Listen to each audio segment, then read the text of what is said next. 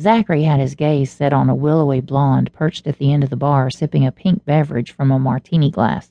No telling what kind of drink it was from here. Likely it was something sticky and sweet. Zachary liked sticky and sweet. Dale prepared himself mentally, knowing he needed to bear up to go off with the blonde Zachary was fixated on, when he caught the movement of a waitress headed their way and carrying a tray of drinks out of the corner of his eye. As he turned his head, an icy blast of liquid splashed down his neck and shoulders, seeping inside his shirt. He jumped to his feet, scraping his chair backwards and knocking it sideways to the floor as more runnels of cold beverages chilled the skin on his chest and upper back beneath his shirt. "Jesus, that's fucking cold." "Shit fire." The waitress behind him hissed the curse. "I'm so sorry, mister. Let me get you a towel." The sound of her voice made his balls clench with arousal.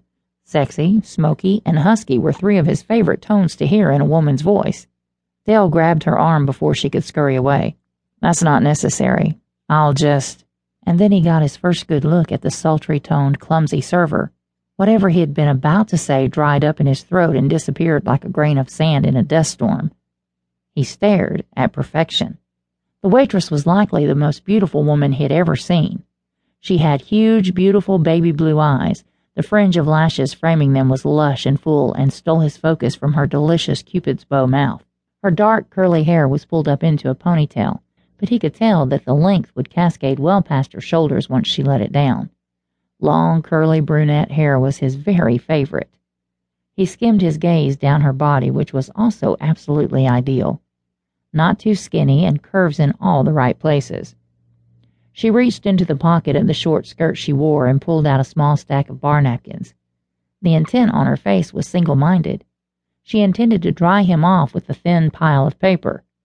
Reaching out with the wad, she pushed the mass to the side of his neck. It did sop up some of the freezing water.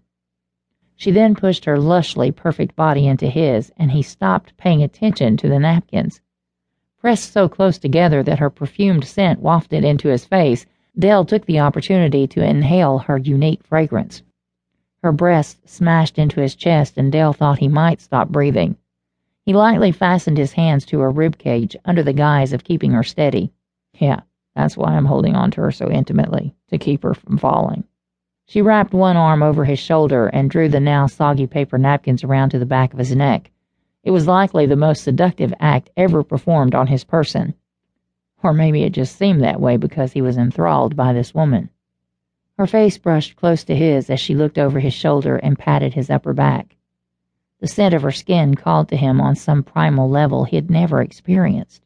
She smelled like clean linen, an utterly desirable woman wrapped into a bombshell body with skimpy attire and perfect hair.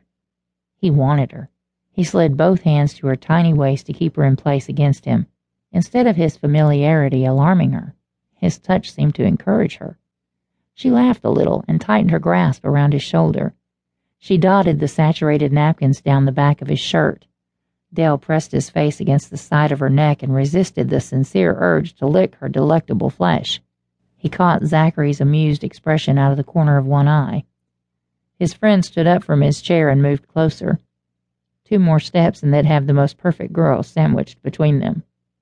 Visions of the 3 of them in varying sexual positions danced through his head with vibrant possibilities of the night to come.